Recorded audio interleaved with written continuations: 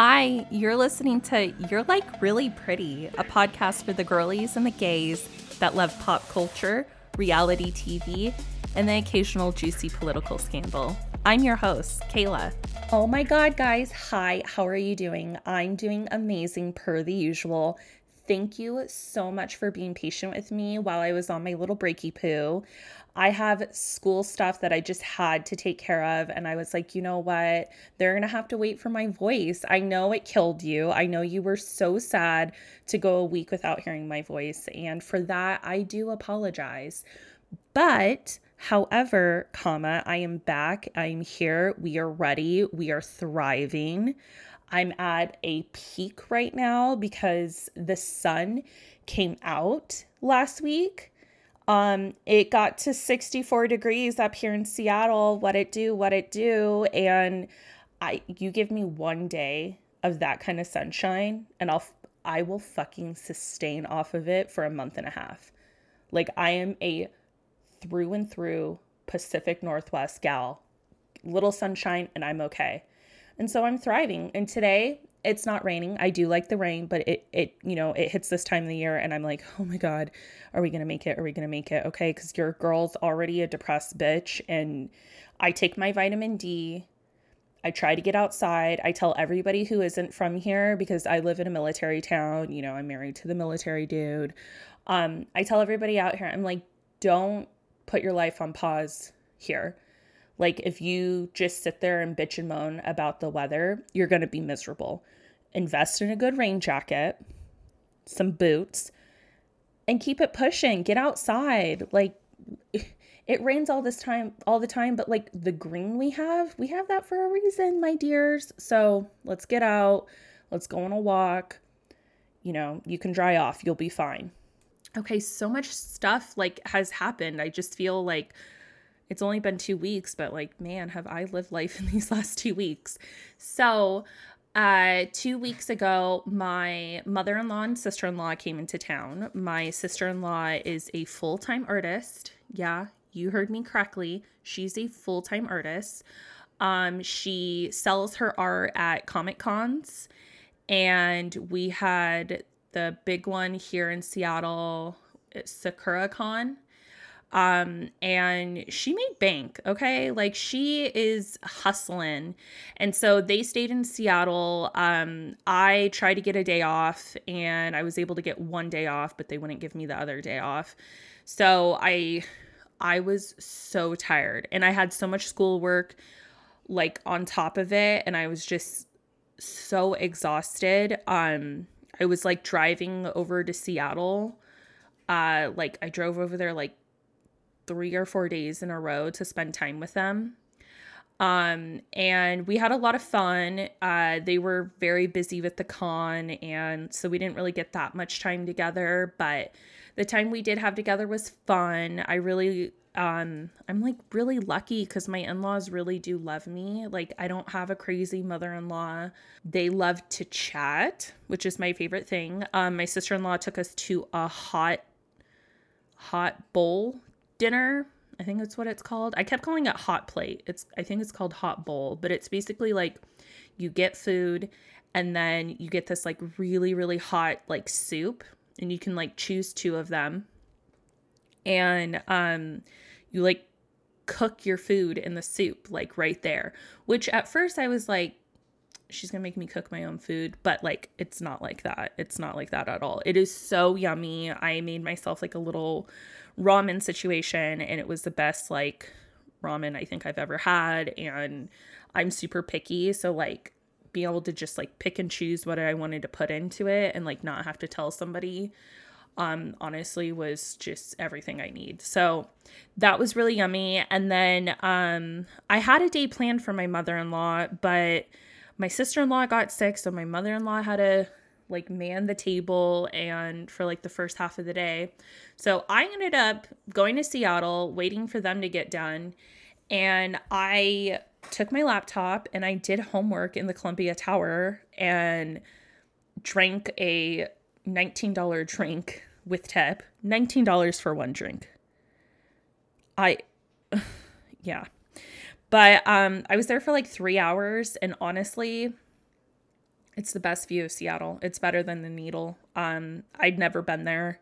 I mean, maybe I went there when I was really, really little, but it's the best view of Seattle. Like, it was incredible. And this Friday, I went with my friends. So we had so much fun. First, let me just do like the quick version of the situation. We went to Psychics. And I say psychics because so this psychic like shop has been there the entire time I've been coming to this county. Like since I was with my toxic ex and driving out to his house in the boonies, this psychic has been in this county. And so like I just Googled psychic in the name of the county because our friend Kirsten had gone there and she like really enjoyed it. And so I like called and I was like, okay, there's like 4 of us that want to come, and like it's going to be kind of like in sets because I don't get off till super late. So like the first set, they're going to come do it back to back, and then the next set. And I called the one that was like in one place, in place A. But I guess I spoke to person in place B. And person in place B is the daughter. Y'all, they bamboozled me. So everybody, they got a full psychic reading. Everybody that went to the first place with the mom. They all paid $85 each. I got the same exact thing and I paid $125. I was like, I'm a mark. I'm an easy mark. I am what? So I paid $125. And all 4 of us were told that we have darkness. I believe in psychics. I do believe that there's some people that have gifts. And I do like a little bit of their reading was like it was good, but it was like I was like, this feels dishonest and like yucky. Because all 4 of us, every single one of us had darkness we needed to get rid of. And so I get it. You're trying to get your coin, but like, why don't you guys pick 2? Why don't you guys pick 2 of us and like pick those 2 and tell them they have darkness? So over at the other place, I can't remember everybody's price, but like one of them, the mom told her to get rid of the darkness, $900. I was told $500, so I guess she was like, "Oh, I'll cut her a deal since I charged her $125." And yeah, it was like I was like, you know what, you guys suck. Like just. But we all compared notes. So then we went over to Tay's house and we had like a cute dinner. So because I worked so late, I was the last person and I trotted my way up to the door and like I walked in and I was like, hey guys, hey everybody. And then like I heard myself talking. I was like, what is that? These whores were listening to my podcast on like Tay's speaker. They were just like hanging out listening to it. Can you believe that? Like, what did I do to get such good friends? I don't understand. And they were like, congratulations on 10 episodes. It was so cute. Caitlin bought all of us flowers. We drank wine. We had Tay made lasagna. And then like I think it was the day of, or maybe the night before, she's like, do you even like lasagna? Because you know how picky I am. And I was like, no comment. But I did have a bite of the lasagna and it was yummy. It's just like, I can't do ricotta cheese. I know it's like really stupid. Like what is wrong with me? But just, it's a texture thing. And you have to make lasagna with ricotta cheese. Like so I had the bite, I tried it. She's incredible at cooking. She's like, I follow recipes. No, it was really good. The texture of the hardest thing with lasagna is the noodles to me. Like the pasta, are they noodles? I don't know. But it's very easy to make them either like too raw or too crunchy. So she did great. Caitlin in our group chat was like, we can get Kayla breadsticks. And I did. I had a salad and 4 breadsticks with 1 bite of spinach and artichoke dip and 1 bite of the lasagna.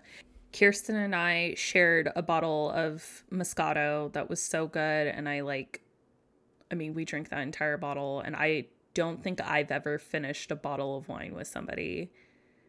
Is it really wine? Is Moscato really wine? It's just too good to be wine. Oh, it was so yummy. Oh my God. Okay. So we had fun. We had our little kiki. We were laughing and joshing around. And there was really exciting news, about one of us that I can't really share to anybody, but it was really exciting. And I know you're listening to this and I'm so happy for you. My heart is so filled with joy. Like I can't even, I'm just so excited for you.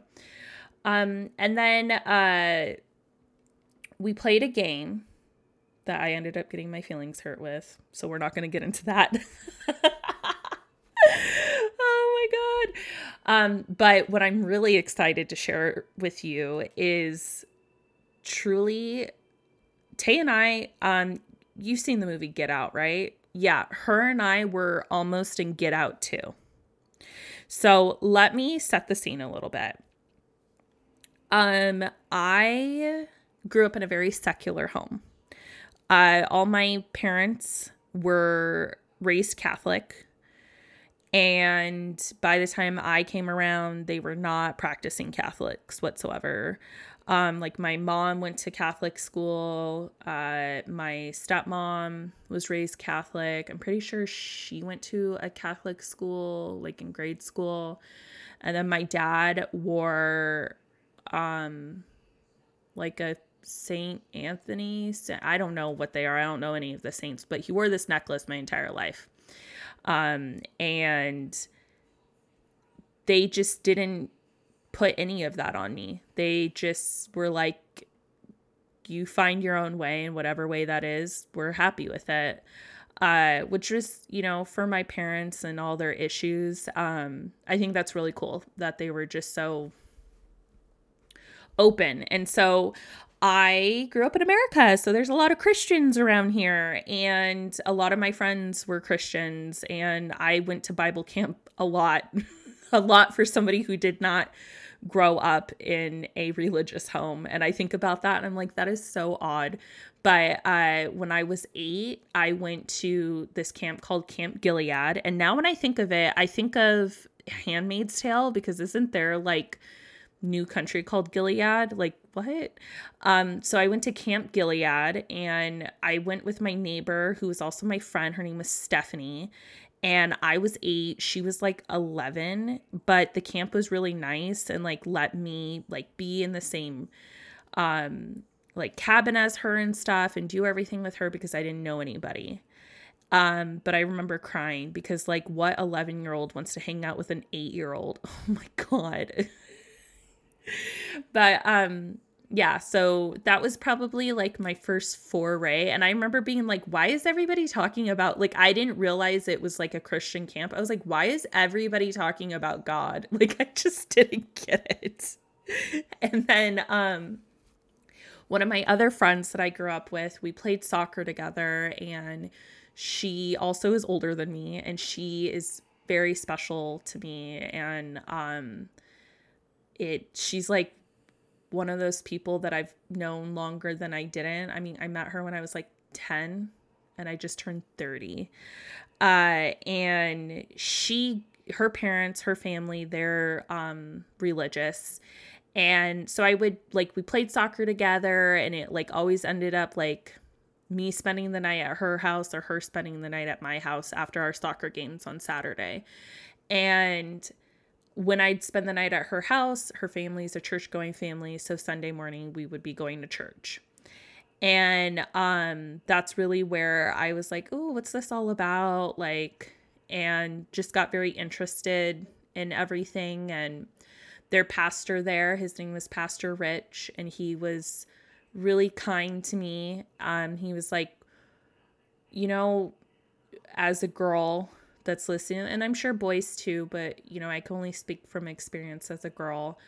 Men from like 12 onwards are really inappropriate with you and creepy, and you know, being it just, yeah, just, you know what I'm talking about. And I look back on it and I'm like, oh my God, men are just so creepy and weird. And I can't believe how many situations I was in with just like, not even like putting myself in a bad situation, just like existing. And I'm like, I look back and I'm like, that guy was a predator. I say that all to say Pastor Rich was not. He is like one of the few men that I can remember who, he didn't treat me like I was a child, but he didn't treat me like I was his peer. And that is very rare when I look back in my childhood. And so he was just kind to me. And I remember going to Bible camp with Morgan. And first off, Bible camp, everybody's kissing and humping. Like, they're not like full on penetrating, but they're all like dry humping each other. And again, I was younger. I was like younger than everybody. Like all Morgan's friends, I was younger than them. So like I'm only a year younger than her, but I remember being like, oh my God, like I've only kissed a boy. I haven't like done all this. And by all this, I mean dry humping. And so I can't believe I'm talking about this. I remember, I have a distinct memory. I was wearing this cute pink, like fake cashmere. Oh, but it was so cute. It was from Target, sweater. And like, it was in the woods, this camp. And like, we had like 2 hours where like, we were just supposed to be alone with our thoughts and like, you know, whether that was like pray or like think or whatever. It was very no pressure. And I remember just walking around this like camp in my pink sweater being like, when are we going to like get back together so we can talk? Because I don't want to walk around anymore. Anyway, that's besides the point. But I really love that pink sweater. I wish I never would have donated it because it was so cute and comfy. And it was like the perfect where like you wouldn't get hot wearing. Oh my God, I miss that sweater. Anyway, so Pastor Rich, we were at the Bible camp. It was like the second time I went. And he wore this cross all the time that was like a wooden cross. And I remember just asking him about it. And like he had a really special story behind it. And he was just talking about who gave it to him, where he was when he got it.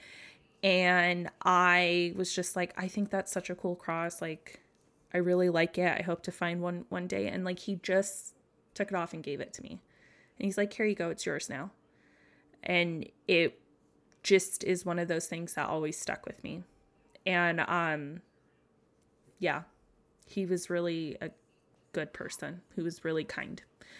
And, so that was kind of my childhood experiences with religion and church and stuff. And then when I was 21 and got my heart broken, I was wrecked and I was partying a whole bunch. And one of my friends that I was partying with, her name's Amanda, she her family did not grow up really going to church. And then like, I think like in her early teenage years, they did. And she invited me to her church, and that place was revolutionary for me. I loved it so much. And I didn't feel pressured there. I felt very accepted for who I was. I felt very seen. You know, it was a very like kind of contemporary place, and like, you know, like jeans and a flannel.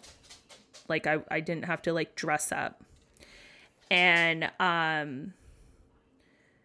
they played like really cool like worship music. And when I say really cool, it's not cool, okay? It's Hillsong worship music. And if you're anybody who knows anything about Hillsong, which is a great episode idea, and I'm going to put it in my notes, Hillsong is problematic, but oh my God, do they make good worship music. And so I was feeling the Lord in that room Saturday nights listening to Hillsong. And so that's kind of my like religion thing. And then 2016 happened, and you saw a lot of people who claim to be Christians supporting somebody who goes against everything that dude Jesus Christ was about.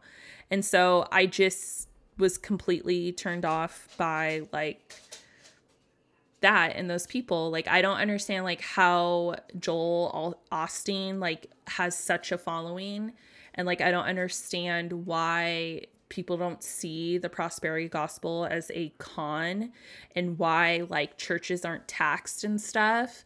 They're businesses. Like, they are, you know, worship, but they are businesses. They should be taxed accordingly. And I just like don't jive with that situation whatsoever. And I really, really can't take people who like support Donald Trump that their reasoning is that like it's God's will. Like, what the fuck? Whatever.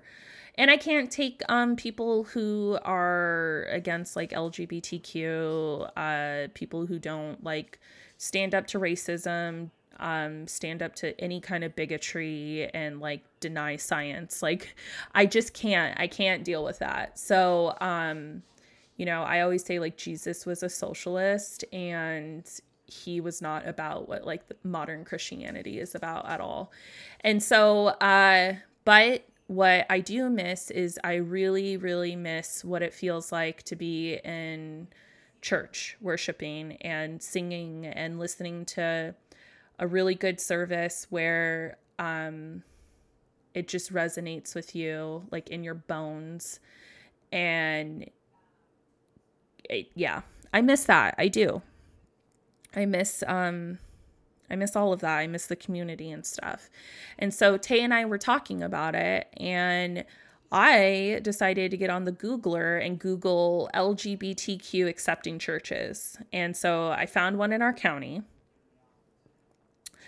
And it was like not like a Christian church. It's called a Unitarian church. And they're like kind of about taking up multiple aspects of different religions and like a melting pot. And it's supposed to be about like acceptance and, you know, kind of getting what you get out of a typical Christian type church of like the community and like helping. And their whole thing is about like believing in science and like being green and protecting the earth and standing up to racism and standing up to homophobia and stuff. And like what we saw online, we're like, yeah, fuck yeah, this is like progressive.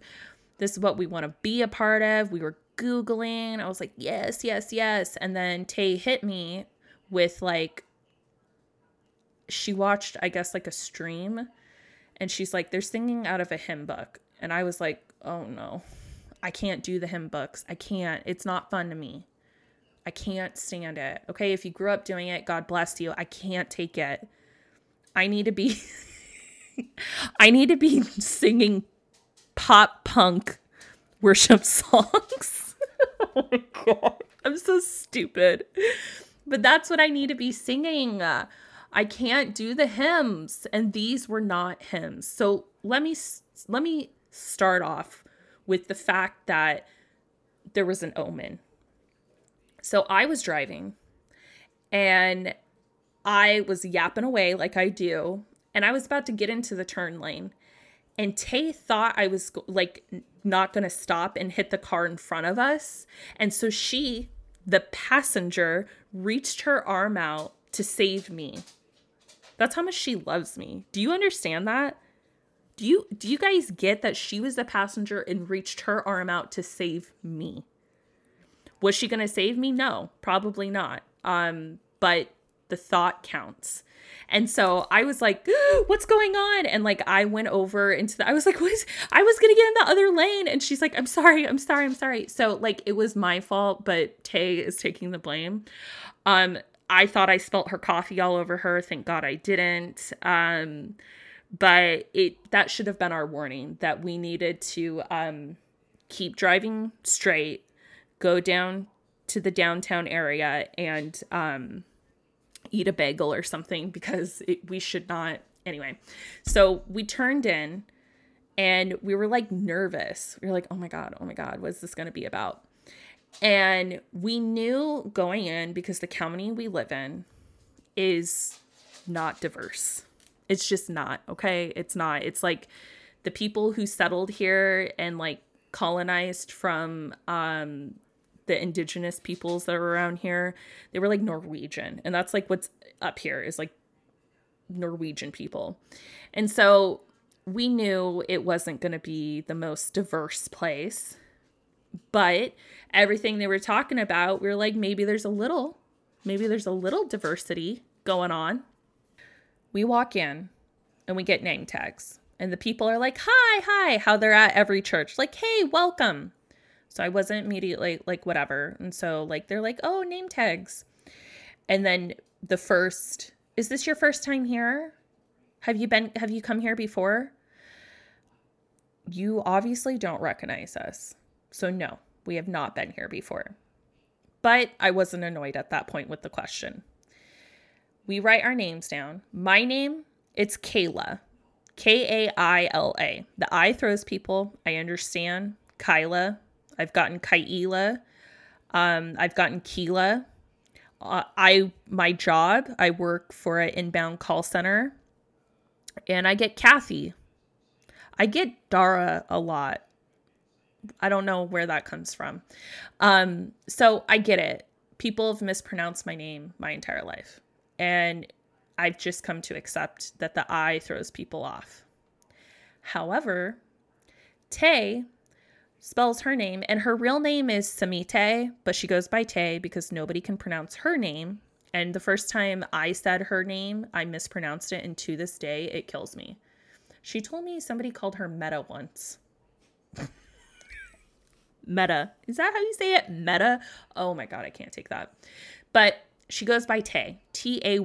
That is what she wrote on this name tag. This lady at front goes, how do you pronounce that? How else would you pronounce Tay? I was like, I know this bitch is lying. She's like, Tay. And so we were like, what the fuck? What are we doing? We walk in. We are being stared at by everybody. And there's probably about 40 people at this church. And we are being stared at. And they're like, obviously like, hi, is this your first time? I mean, we got that 15 times and we're like, yeah. And some people were like, have you gone here before? And it's like, obviously not. The service was wild. It was like, I can't even, the first like preaching part he did, I could not tell you what the message was. All I know is that the theme was, is this naturalist, Henry Thoreau. That was the theme of the service. He like read a children's book about him to us.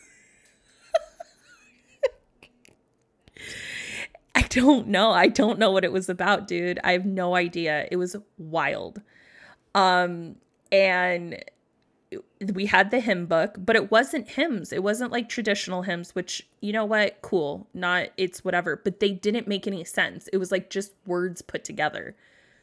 I was like, what's going on? Like, I don't understand. Tay had the book open. I was like, where are we in this song? She had to use her finger to guide me. I was like, oh my God. They definitely thought we were lesbians. And you know what? I love that. Tay said she's the butch one, but she was wearing pearls. So I don't think she was the butch one. I think I was the butch one. But, or maybe we were just like, you know, both femmes. I don't know. Or maybe we're both butch. I don't know. I had Vans on, so I was definitely the butch one. And in a jean jacket. Yeah, I was the butch one. Sorry, Tay. You had like cute, like riding looking pants on and pearls in your pretty blouse. I was the butch one.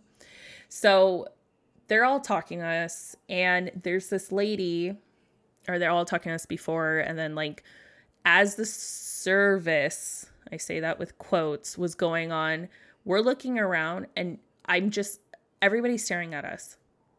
And you might be like, you were new. And it's like, yeah, if you're white, that's what you say.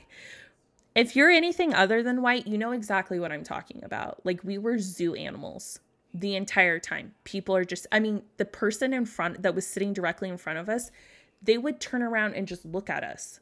And she had introduced herself to us. Why are you still looking at me? And then there was the person across the way who was staring at us the entire time. Like, just intently, and kind of like not mean mugging, but like scowling. And we were like, oh my God. And so as soon as the service ended, they were playing music, and we're like, should we go? And then we're like, wait, they're still playing music. We'll wait till they're done playing music and then we'll leave. Mistake. That was another mistake. They swarmed us. This entire congregation came to the side of the room that we were in. It was like they all huddled around to talk to us and to like gawk at us. And Miss Scowface came over. She's the one that made it over. Like, there was a guy next to us who's like, is this your first time? This is my first time. We're like, yeah. And he's like, do you live here? And the place where we were is very rich. And I was like, look at me. Do I look like I live here? Like, come on. This is out of my tax bracket. No, I do not live here.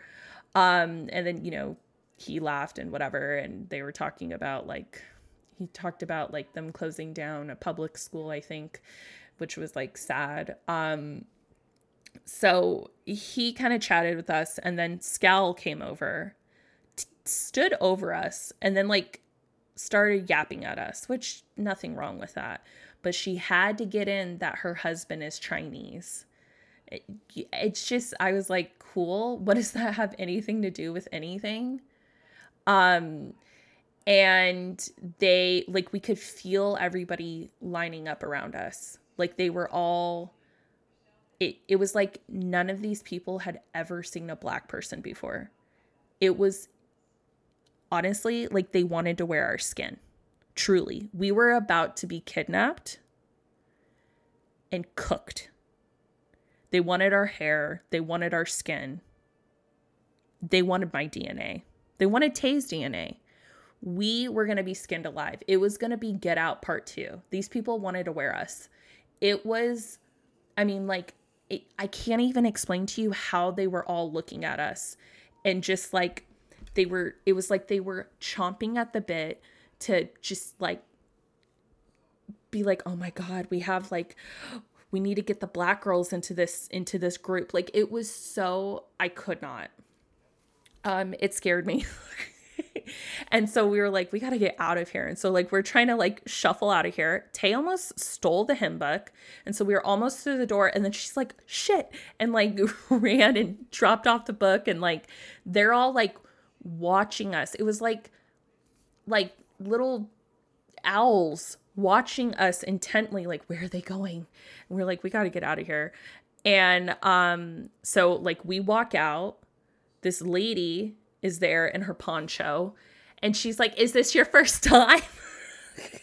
They're all of them. Is this your first time? And we're like, yeah. And she's like talking to us and how long she's been going and about like how it's different or whatever. And she's just yapping at us, and we're like, have a good day. And I'm like trying to take a picture of the cherry blossom tree. And as soon as we got into the car, we just started busting up. Like, we both were like, what the hell was that? Oh my God. Tay, she's like, you know what? Good for you, but y'all will never see our black asses again. Like, we were so scared. I can't even explain it to you. We just kept talking. We're like, what was that? What was that? Over and over. It was so harrowing. So I was like, do you want to go to the crystal store to Tay? And Tay and Caitlin are both very into the metaphysical and their crystals, and they have thoroughly influenced me. Tay gave my husband a calcite crystal probably like almost a year ago. And because she's really sweet, and like we were drinking at her place after we went to Viking Fest, and my husband, I guess, kept like touching it and stuff, and she's like, I want you to have this because she is so pure like that. And so we've had that. And then when we went to Hawaii, she has a friend that owns a store, and so we went to her store, and she also sells crystals there. And so my husband picked out a clear quartz, and then I sent the picture to them yesterday, and the other one's a unakite. And things have been great since they've been in our house. And I didn't even like do all the stuff that you're supposed to do with them. I just like had them up on our entertainment center. And so we went to the crystal store because the psychic had sold me, the one that bamboozled me, but I'm okay about this bamboozle because I don't think it's a bamboozle. Sold me a beautiful rose quartz and a beautiful smoky quartz. And I have like had them next to me, and I just feel really good about them. And then at the crystal store, I bought like $130 worth of stuff.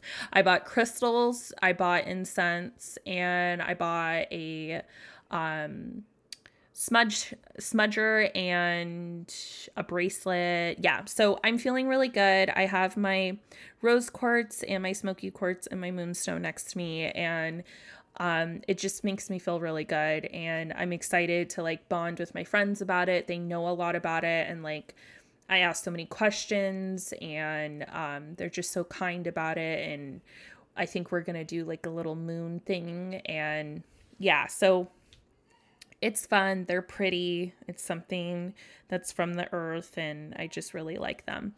But yeah, so the crystals have soothed me because I was in a fragile place post that experience.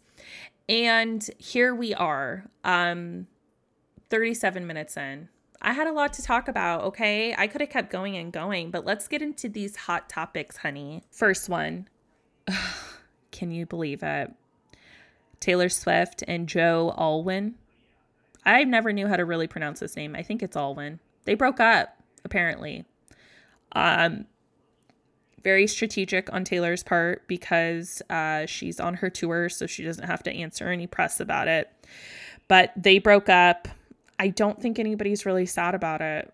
I don't know. Sorry. I still want to go see Taylor in concert, but I've already spent so much money on tickets. Oh, decisions. Okay. Anyway, they broke up. Ugh. But you know who got back together, which this pissed me off, is Machine Gun Kelly and Megan Fox. I thought she was done with him. I think he is so toxic and gross, and like, I can't. And I guess they went to Hawaii together, and I was like, no, Megan, why? So they were spotted together in Hawaii, and a dove cried. And then exciting, super duper exciting news, probably the biggest news I'm going to talk about. And that is that Miss Sasha Colby won RuPaul's Drag Race season 15. I was so happy. If you don't know anything about Drag Race, please go watch a few seasons. It's so good. It just hits, and the girls are just so fucking talented. And especially in a time like this, when we have so much rampant transphobia and gay bashing and homophobia and just everything that has to do with queer people are being attacked. Like I talked about last episode, they're the new boogeyman this year for the GOP. And so go to your local drag shows and tip your waitresses and tip the drag queens and support them.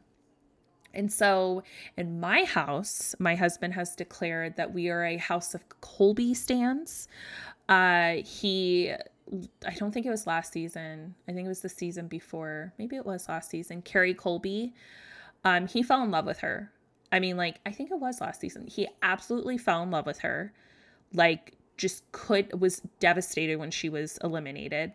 And so Miss Sasha Colby, who is like drag royalty, not like RuPaul's Drag Race, like in the drag community, she is royalty. She was Miss Continental 2012. Like, she is royalty and she exudes it. And what's so incredible is like the tagline was like your favorite drag queen's favorite drag queen. Like, that was like what everybody has said about her. Like, she has it. She has that star power. She has what RuPaul has. And dare I say, maybe even more. Like, she's regal. And she is so kind. Like, she's shady, but she's like fun shady. And she's so kind and she's so loving, and she has just this beautiful like maternal energy. She's just like a sun goddess, and you're like, oh, I just want to like be hugged by you. Like, that's what she gives. It's like, women that you just want to hug, like divine femininity. Oh, I just adore her. And so my husband's gone right now, and I got to send him an email saying, Shantae, you stay. Congratulations. I said congratulations. Congratulations. Sasha Colby won. And so he was so happy to hear that. I'm bummed that he didn't get to watch it live, but it really like made his life that Sasha Colby won. And it's just, she's our reigning queen, and it just makes so much sense. And I think the top four were really awesome. The top four were Sasha Colby, Anitra, who you better walk that fucking duck, and Mistress Isabel Brooks, who I'm so excited to watch her career. She's so funny, and I just found out that she's younger than me, and she's that fucking like talented and quick. What? And then Lux Noir London, and they are just like, just such a great top four, and really incredible competitors, and like have these beautiful stories. And there's these behind the scenes pictures after Sasha was announced as the winner, and Mistress is like helping Sasha like put her hair up so she can wear her crown. It's just so beautiful. Anyway, so that was so good. That is so happy. I just love like seeing it still all over social media, and it was just absolutely incredible. And then Coachella's happening. I wonder if I'll ever go to Coachella. Like, I guess like the queen of Coachella is not there, Vanessa Hudgens. And so everybody's like, Coachella fell off because she's not there. And honestly, yeah, she's the queen of Coachella. So why isn't she there? But what's all over my social media, because I am a millennial, is Blink-182. And I want to say, you guys are all awful that like sit there and just uber critique somebody's voice. Like, yeah, he doesn't sound like he did in 1999. Like, come on, get a fucking grip. I'm having so much fun seeing like all the stuff like from the stream and everything, like all the shots, and I just can't stop singing I Miss You Today.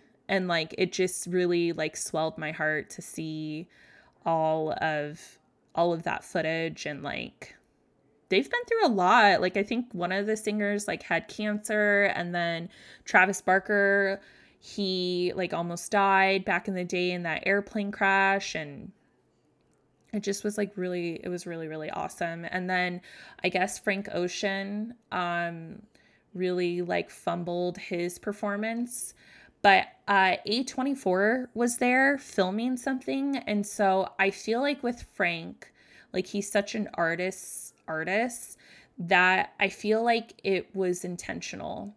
So apparently, like, there was supposed to be ice skating situation. So like while he's performing, there was going to be ice skaters doing like a routine and stuff.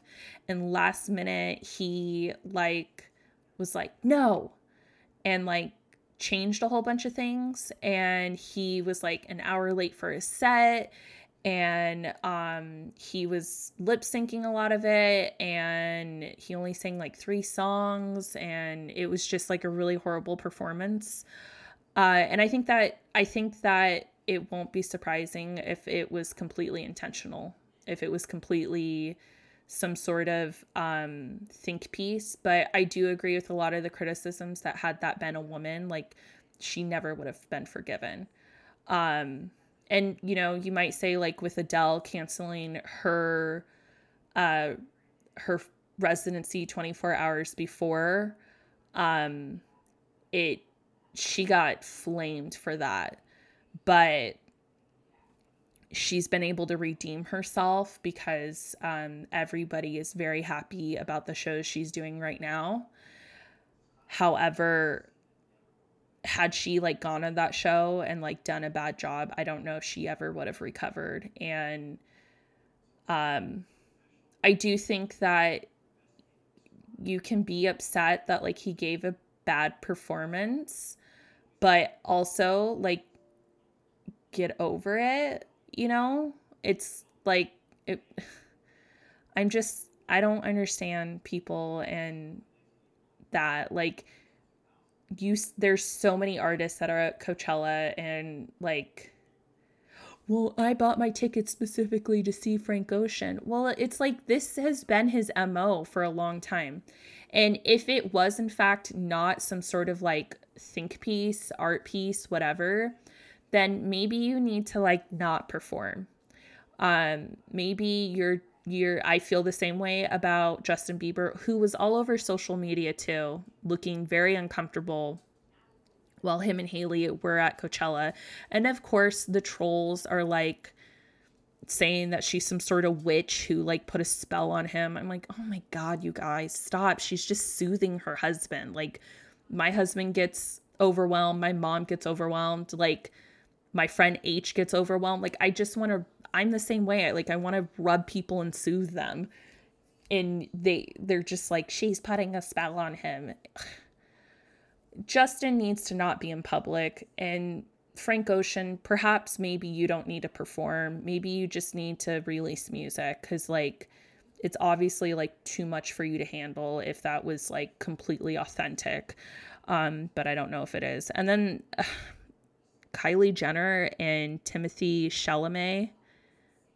Huh? That's a PR relationship if I've ever heard one. That I was like, what? Huh? Okay. What is this about? That doesn't make any sense. Like, truly, it does, like, it's not clicking. I don't understand it. And honestly, I reject it. Oh my God, I almost forgot to talk about the stupidest controversy in the world. So all of those snowflakes are very triggered because Dylan Mulvaney, who's a TikTok creator and documented her transition on TikTok. She's like probably the biggest, I would say, like trans internet personality. And she's really awesome and she's really sweet. And she's just so like cute and nice and like sweet. I just don't understand how it feels like somebody like going after like Bambi. Like, it's just, what? She did a like a sponsored ad with Bud Light, and oh my God, it has triggered the bigots like nobody's business.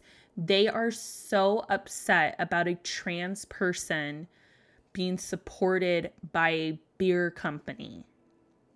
Like, they're like obsessive, and it's scary. It's terrifying. Like, on one hand, it's like very funny because it's like you are constantly outraged, and that's your criticism, is like cancel culture with the left, and you guys like can't take a joke and everything has to be so PC and blah blah blah.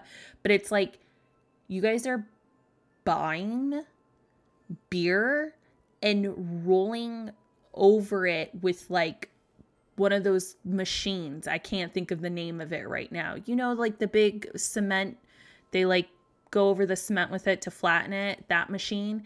They're like buying pallets of Budweiser and like doing that. It's like, you're the one that's stupid. Like, you're spending your money to destroy this. Like, you're stupid. Like, it's worms in the brain. I don't understand.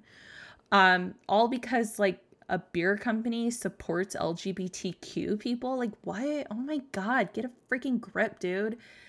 So they're triggered, but you know who is the king of triggered is Kid Rock. And I don't know if you guys know about this, but Kid Rock's whole persona, like it's drag. He's from like a family that owned car dealerships in Detroit. Like, he's not like this poor like redneck. That's just like not him at all. Like, he grew up in a good house. And like, he has this whole persona of like working class white people, and it's just like completely made up. But, you know, he's their messiah. So he's triggered, and I guess like he got a machine gun and was like shooting Bud Light. It's so, I can't even like, just like, what? There is a lot of things that I have chosen not to support because of their beliefs and like where they put their money. And honestly, you can't really be ethical in capitalism, but the things that I can choose to not support, I don't. But I have never been like, you know what? I hate Walmart and how they exploit their workforce, and how they're the number one employer of Americans, but so many of their workers are on welfare, which there's not anything wrong with welfare, but they're on welfare because this company doesn't pay them livable wages, and they'll schedule them 37 and a half hours a week, so they can't get insurance. And during orientation, they're given pamphlets on how to sign up for food stamps and WIC because they're that evil of a corporation. And I hate them. But I don't go and like paintball a Walmart. I just don't shop there. If you are a bigot and you don't like that Bud Light is making stuff to support a trans woman, don't buy Bud Light. That's all you have to do, is literally not spend your money there. It's not that complicated. But I saw a really funny meme that I shared on Facebook, because again, I'm still on Facebook, and it's Newman from Seinfeld. And whoever did the photoshopping did it very good. And it's Newman saying, "Hey everyone, this guy doesn't like gay Bud Light." And then turning says, "See, nobody cares." It's so funny. Nobody cares. Like, why? Somebody who absolutely warmed my heart with their support of the trans community is our king, John Leguizamo, and I hope I didn't butcher that, but you know who he is if you don't immediately like recognize the name. He's the voice of Sid in Ice Age, and he was the voice of Bruno in Encanto, and like he's in the John Wick movies. Like, he's in everything. He's a very distinct character, and he was in Tu Wong Fu, which is like a very important queer movie. And so it's not any surprise that he would say this, but like, it's still so important. But the way that he said it was so like boomer dad, which he's 62. If somebody told me he was like 48, I would believe that, but he's 62. And so he tweeted out a picture of him on some red carpet with a drink in his hand, smiling, looking handsome as ever. And he said, "I am all for trans and LGBTQ plus because love is love. How beautiful is that? You want to be a woman or a man? I'm with you because you impact my life in so many great ways. my fam, my friends, my coworkers, and colleagues. Colleagues. Oh my God. Do I know how to speak? Jesus. And colleagues, I am on your team. And then he said, I support my trans brothers and sisters. Love is love. More power to you. Oh my God.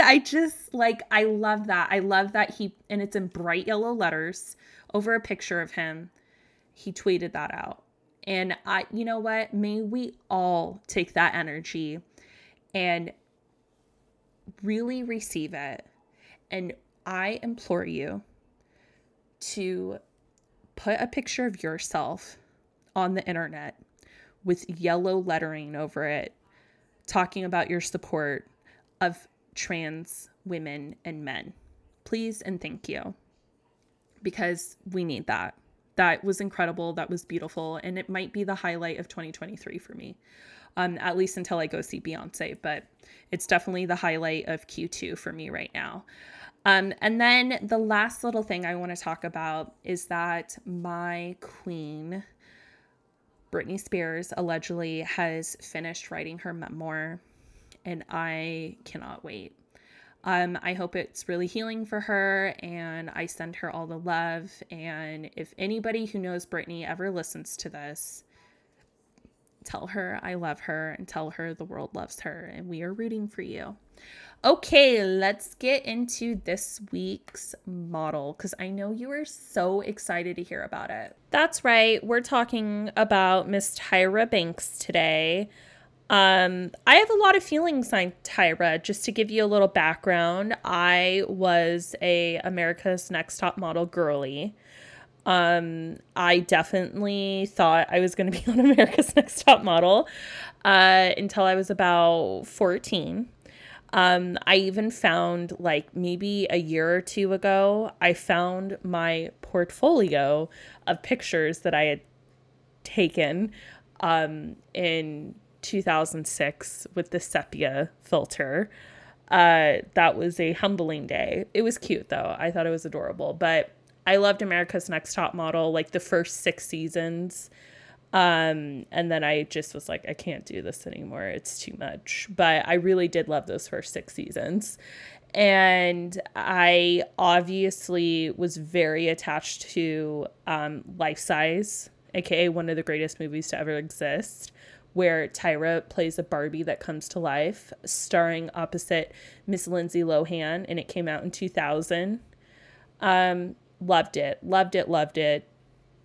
I loved her. Like, I grew up with her being like a it model, and I think she came on the scene the year I was born. Yeah, like 1993 was like when she really popped, and I just adored her. And then as the years passed, the cornballness came out. She is corny, and it's like, I don't know what it is exactly. It's like she's too earnest, and I like earnestness. Like, I do like that in people, but it's like, I guess because it just comes across as phony with her. But yeah, she's something else. It is. I remember, like, when she was hosting America's Got Talent. I can't even, like, you know how some people love watching, like, compilations of people being cringy or cringy things happening? I am not one of those people. I see cringy stuff, I have to look away, because the secondhand embarrassment, literally, like, it physically makes me so uncomfortable. And so when somebody's being, like, cringy, I can't take it. And Tyra is somebody who is, like, consistently fucking cringy, and I can't handle it. I just can't. So, that's that's a little bit of a background on her, or I guess my background with her. So Tyra was born on December 4th, 1973, and that makes her a Sagittarius, just like my mom. The fire is there. Do not tell a Sagittarius what to do. Like, if you find out somebody is a Sagittarius, the first rule of Sagittarius is don't tell them what to do. Um, she was born and raised in Inglewood, which because of her, because I remember her talking about that on America's Next Top Model all the time, that she was like born and raised Inglewood. She represents Inglewood. And so whenever I hear Inglewood, I think of her. I immediately think of her. When she was 11, she grew 3 inches and lost 30 pounds in a span of 3 months. And I can't even comprehend that. Ow. You know what I think about a lot is like growing pains. Remember how awful? I still sometimes feel like I get growing pains. Like sometimes I'll be like, this feels like a growing pain. Even though I haven't grown since the 6th grade. But that's neither here nor there. But it made her really lanky, and she was... Did you hear that? You guys, can you please just let me win for one day? Why are you sneezing? Anyway, she was teased a lot for being lanky. And she kind of filled out, and in 1989, she was like, I'm tall, and tall is in, I'm skinny, I'm rich, and I'm a little bit of a bitch. Do you love that song? Donatella. If you don't know that song, why are you listening to this? Seek it out. Lady Gaga, Donatella on Art Pop. Oh, that's right, because you guys were shitty. They're sneezing. Oh my God. Is this just like my life? Am I just going to be chaotic? Am I not allowed to get a win?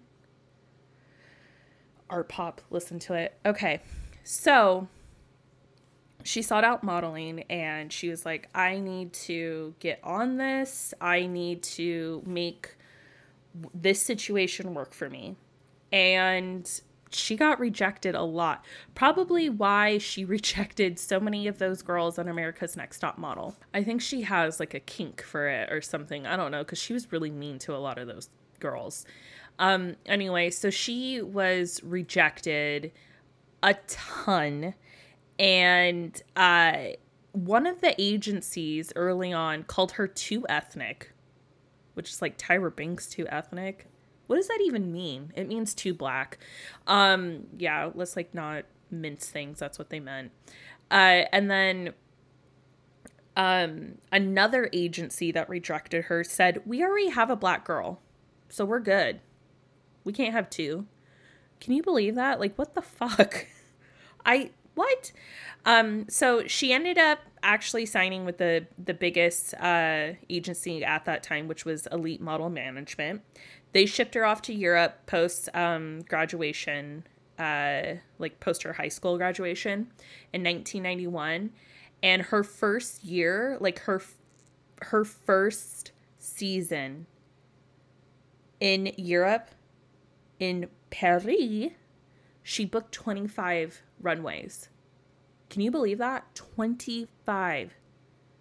She was in every single campaign from that time, magazine, runway, anything you can think of, Tyra was there. And of course, it wouldn't be a 90s supermodel story if we did not mention the music videos that she was in. She was uncredited in Michael Jackson's Black or White. She was in Tina Turner's Love Thing. She also was in a George Michael's music video. And she began acting pretty early on. So like I said earlier, I think that 93 is when she really, really popped in terms of her like celebrity and her being a personality model, like not just a model who was like, you know, a model, but somebody whose personality that people sought after, the definition of the supermodel for me. So she appeared in, you know, one of the greatest shows of all time. And I know that a lot of you hate Will Smith now, but I don't hate him. Sorry, not sorry. She was in, I think it was 8 episodes of The Fresh Prince of Bel-Air. Starting in 93, she played Will's love interest. And what's really crazy is, so like she was booked and busy at the beginning of her career in Paris and stuff, and she was like in Vogue and doing all this stuff. But then she quickly had a pivot away from high fashion. Like, her high fashion career was not that long. It feels like it was long because she was in everything. She was walking so many runways. But her high fashion career, like, it was here and then it was gone. And what's really incredible about Tyra is that she pivoted, and she pivoted greatly. Like, she started acting early on. And I'm sure there's a lot of girls who were just as beautiful, just as talented, had as much of a cool look, and unfortunately they just didn't pivot. And so what happened was she gained a little bit of weight, and a little bit of weight she probably gained 15 pounds. Like, let's be honest.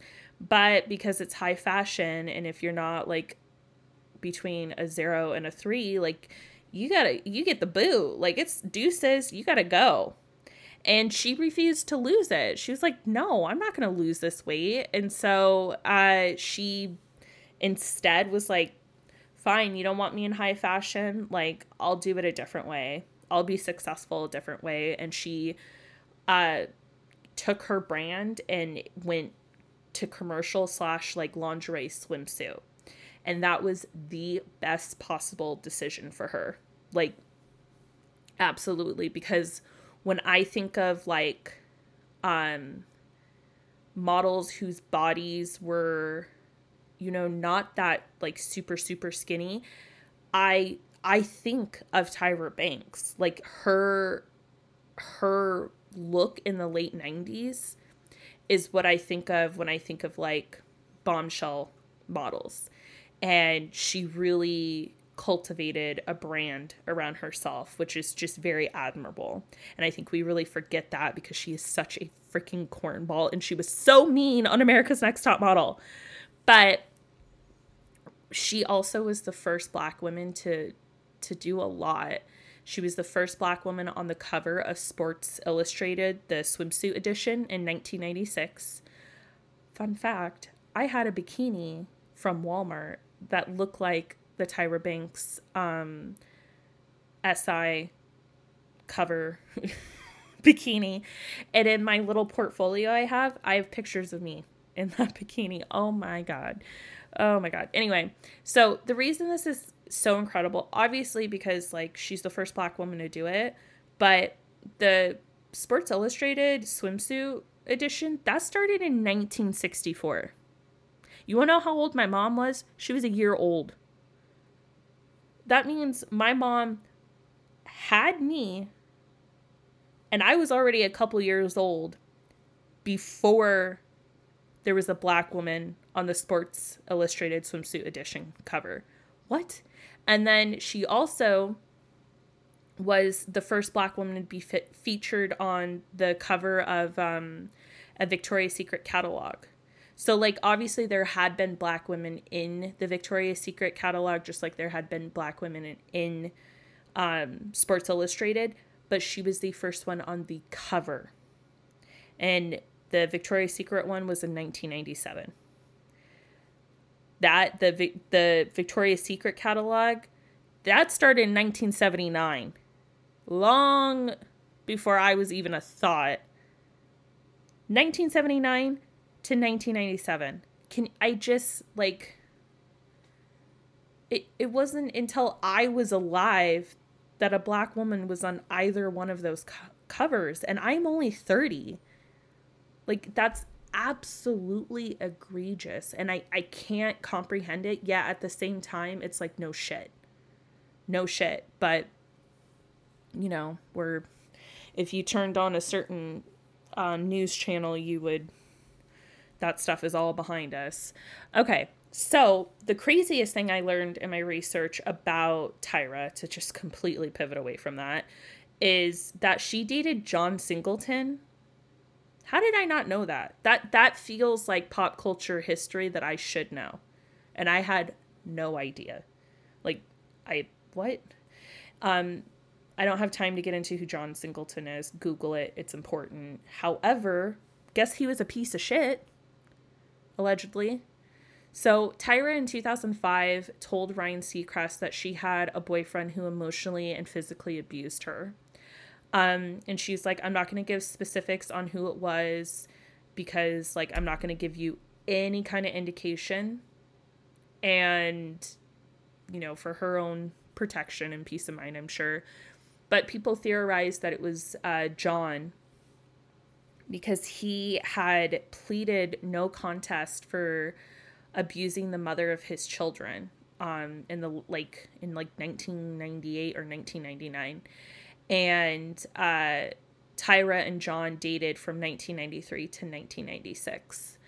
And he put her like big screen debut, like her movie debut, was in his movie Higher Learning, after she had been on The Fresh Prince. And so she got a lot of shit for that. Like, you know, that she's a gold digger and she was only with him so he put her in a movie, and,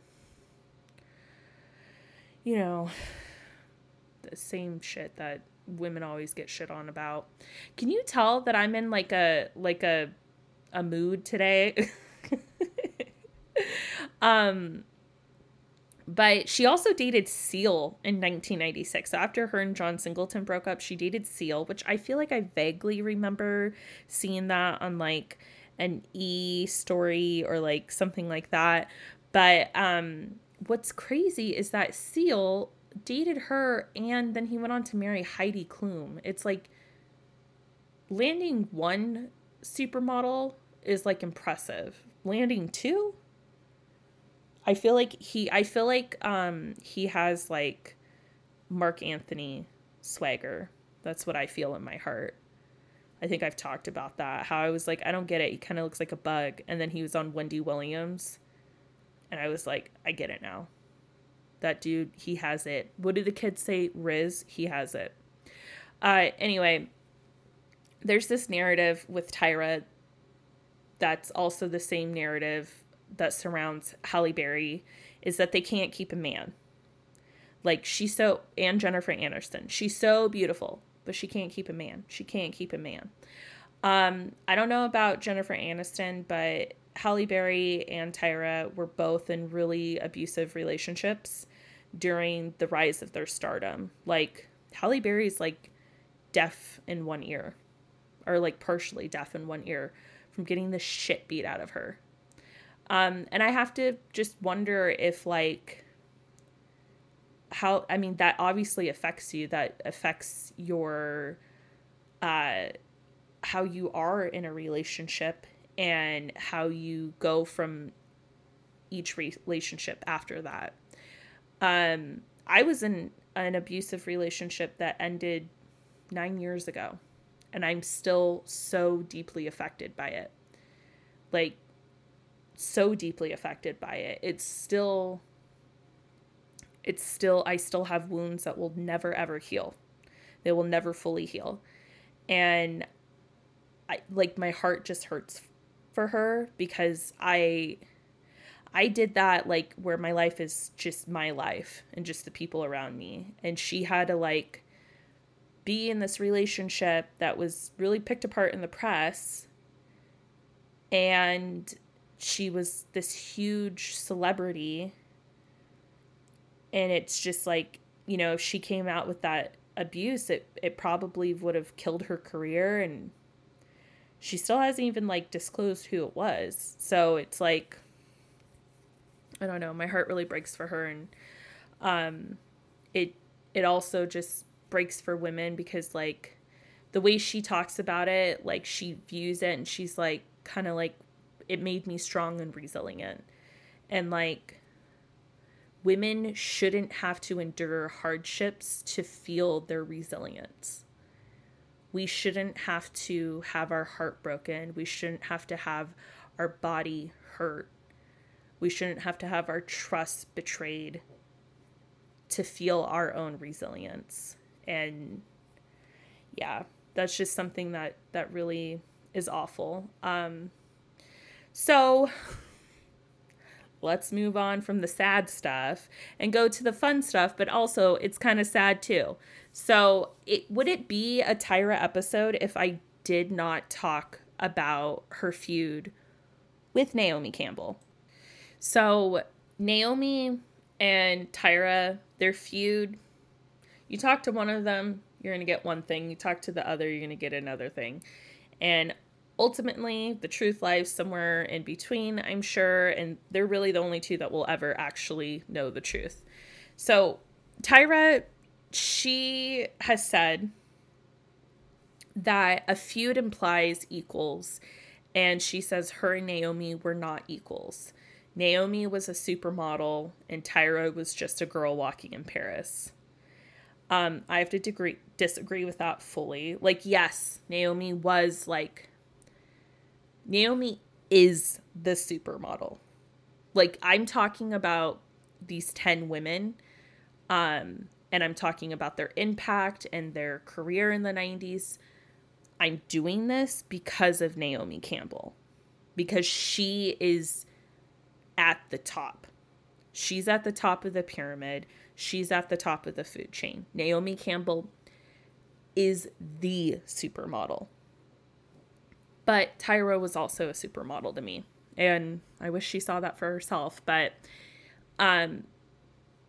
when Naomi went on Tyra's talk show, which I watched, I was watching. Can we take a second and talk about Tyra? I know we're talking about Tyra in the 90s, but Tyra's talk show, I remember I watched the last episode. So my family, my dad is like very into everything that has to do with motorcycles, like Harleys, motocross. But our neighbor, a kid I grew up with, he raced in something called flat track. And it's basically NASCAR, but on a motorcycle, on a really big motorcycle. And you have to be really fucking good. And so I spent my teenage years going to God knows how many flat track races. So many cold days spent watching flat track races. And a lot of them were in our state. Like a big one was down south in our state, in this town called Kelso. Well, actually it was in Castle Rock, but we always stayed in Kelso. And we went down there for a weekend to watch flat track racing. And I stayed back for a few hours so I could watch the last episode ever of Tyra. And I also lost my favorite pair of like glasses at that godforsaken mall. I think it's called like Three Rivers Mall. It's a sad mall. I lost my favorite glasses there the day that I watched the last episode of Tyra. And that was my favorite talk show of all time. That and Jenny Jones, which I should not have been watching when I was that young. But Jenny Jones and Tyra, they were my favorite talk shows, and I'm so heartbroken over them. But I watched when Naomi went on Tyra's talk show live, and I was chomping at the bit. I was salivating. I was like a little dog with a bone. I could not take it. And Tyra, oh my God, it gives me chills to think about. I literally have chills down my spine. Tyra turns to Naomi and she's like, let's talk about the feud. And she was like, I know you got me kicked off of the Versace show. And Naomi responded, did you even know Gianni Versace? Iconique. On her own show, she said, did you even know Gianni Versace? Oh my God. I couldn't take it. I could not take it. It was iconic. Only those two really know how deep it went. But I have a theory. I do have a theory on this. And like I said earlier, one of the agencies that Tyra was rejected from told her they already had a black girl. And so, this was 30 years ago. And Naomi was the black girl model. And the thing when it comes to racism and systemic racism, it perpetuates this. It makes it so that only one black woman was allowed to be the top girl.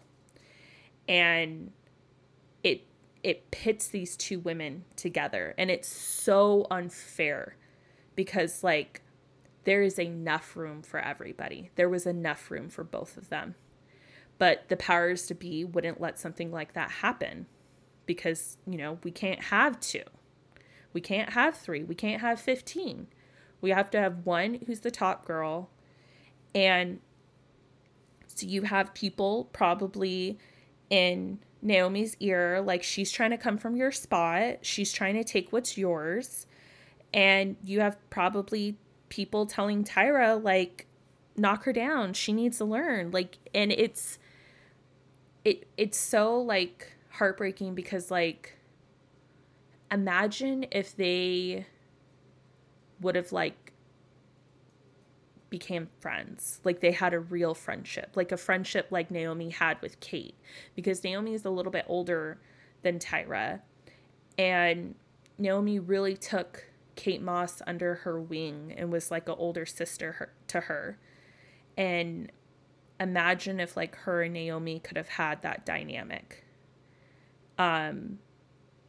It would have been great. What could have happened, what should have happened, we don't know. But there is some iconic imagery of them. It was from Vogue May 1992. And they're on a yacht. And then there's another one where they're, like, probably one of the, like, biggest nostalgia pictures I see often is her, Tyra and Naomi on the beach, and they're sitting on like beach chairs, and they kind of look like Barbies. It's a beautiful picture, and Vogue, you know, they show it a lot. They're, like, digging into the archive because it's that iconic of a picture. And it's just absolutely wild to me that Tyra and Naomi have spent 20 years attempting to bury the hatchet, but they continue to shade each other often. And so it's like, it's the feud that will never, ever end. Because they're like, we're going to bury the hatchet. And then, you know, one of them says something in the press that's shady. And then the other one has to respond. And then they're like, we're going to bury the hatchet. And it's just the cycle continues. So we will see. And then Tyra ended the 90s, like, being completely successful at that transition. So 1998 is really when, like, I remember seeing Tyra. Like, I remember she was getting her face photographed, okay? That was one thing she was going to do. She was on at every award show presenting. She was on every red carpet. She was at every premiere. She was at every opening of a gallery. Like Lindsay Lohan, like, Mama, she was booked and busy. You were going to see her face and you were going to remember her face. And she was serving every single time. When I was looking at all those pictures from that era, like, there is not one time where I was like, girl, what are you wearing? Like, she was serving. She was looking gorgeous. It's her job to look gorgeous. So it's, like, not a surprise, but oh my God, every single picture I saw, I was like, oh, you were so, she still is beautiful, but, like, Tyra, 1998 Tyra, oh my God, it's gorgeous. And so she like that, I'm just so impressed with her pivot from high fashion to, like, this commercial stuff, and where I didn't even think about it until I started reading stuff about it. Like, I didn't consider her not a high fashion model. Like, she was just a model to me, but it, you know, her big stuff was the Sports Illustrated cover and Victoria's Secret. That's where, like, her and those Victoria's Secret ads, that's where I'm like, yes, like, that is Tyra Banks to me. And there's this one picture of her, and I think it's the first year they did the wings, and she just looks, oh my God, that face is just, it's incredible. And what is so admirable about her is that she was like, yeah, I'm not going to stop eating. I'm just going to create a new lane for myself. Like, I'm just going to, this is what I'm going to do. And she did it. Like, tell me that's not a boss thing. And like, she was smart to do that because she wasn't going to beat Naomi Campbell. And it shouldn't have been that. It shouldn't have been her having to beat Naomi Campbell, because it should have been that like both of them could have had successful high fashion careers. But that's not the way it was set up then. And I don't even really think that's the way it's set up now. But it certainly wasn't, 25 years ago. And so she was smart to recognize that and say, you know what? Let me pivot completely. And it's incredibly impressive that she's maintained a level of relevancy for 30 years. Everybody knows who Tyra Banks is. She's a cornball now, but that doesn't negate what she did with her career and what she did in the 90s. And she's known for her career. Just like Naomi, there's celebrities who I think of, and I think of them with another celebrity or whoever their partner was. And with Naomi and Tyra, and really all of these supermodels, their career is what I think of with them. Like, who they dated is such a afterthought. It's like, what's the imagery? What were they doing? How have they been doing it? And I feel like with Tyra, out of this whole group, has really been the one to create a whole entire, like Paris Hilton has this brand around her. Tyra has this brand around her. Tyra has so many iterations of her career.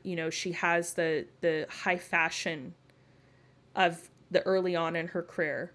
And then she has her acting that she did. Like, her in the 90s, she was in a lot of cult classics. And then you have her like history making part. And then her Victoria's Secret, which is really like, if you're a millennial, that time that she was walking the runway with the Victoria's Secret fashion show, that is like seared into like your DNA. At least for me. I think about those like 2000 to like 2014, 15, like those 15 years of the Victoria's Secret fashion show, like incredible. And Tyra it was her and Giselle. They were the top dogs there. And then you have what she did with America's Next Top Model, which also is something that is like in the cultural zeitgeist. Like, I see all the time on the on the internet so many gifs of her, so many reaction pictures of her or the girls that were on the show. And like, that is, to have that kind of relevancy carry on, I think is really impressive. And I think it's really impressive that she just kept pivoting. And even now, like, she's still very relevant. And she's continued to be relevant. And I think she'll continue forever. I think she'll be one of those people that has 70-year career in, Hollywood and celebrity. And I really do commend her for that. I hope, what I would hope for her is that she tones down the cornballness. That would be great. And I also hope that, like, she does something about how toxic her show was. Because, yes, the show was very relevant and very influential for that time. But you saw from her in that show a lot of anti-Blackness, You saw a lot of like shaming. I remember her name was, I think it was Johanna, and she had lost weight. Like, and they made it seem like she lost so much weight. And I wonder if she really did lose, like, you know, honestly, they made it seem like she like lost like 100 pounds, but, and they were like, she has a muffin top. And I remember watching like, what's a muffin top? Because she does not have one.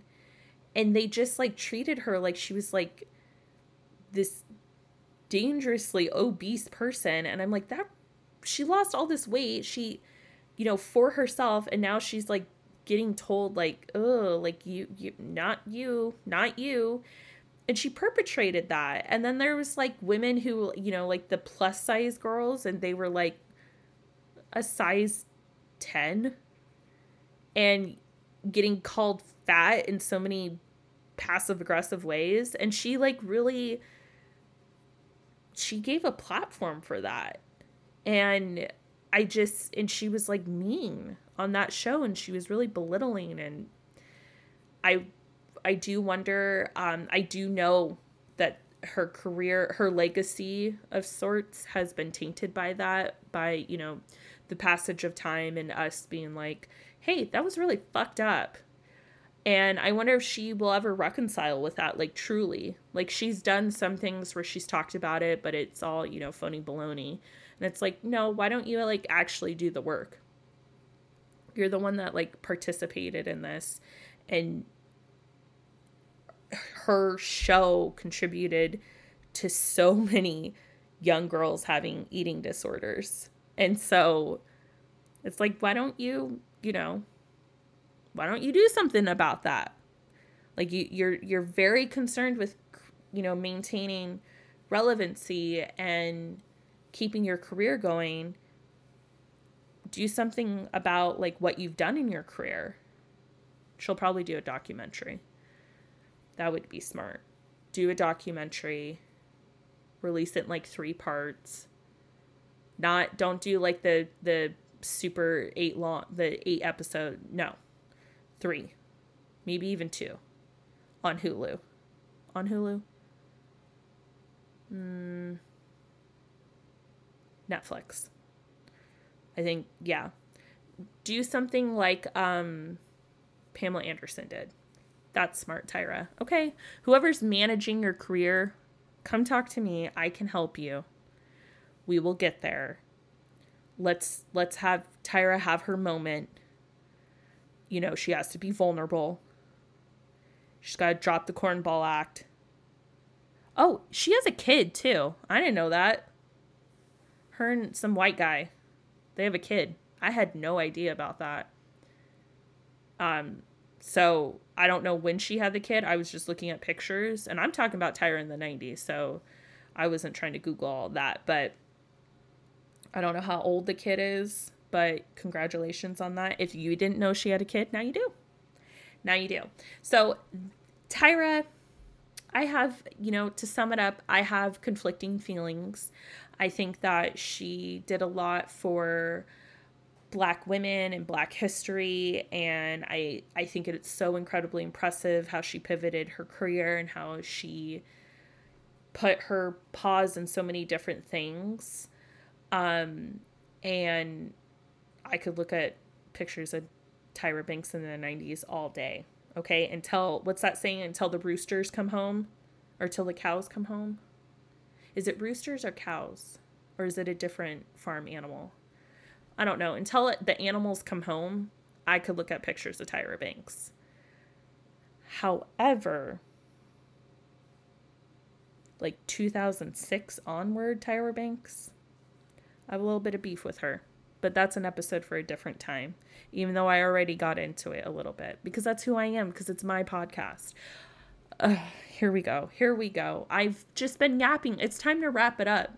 I just want to keep talking to myself and going on, but at some point it has to end. Okay? At some point it does. So I hope you enjoyed this while you were doing your makeup, drinking your coffee, driving to work.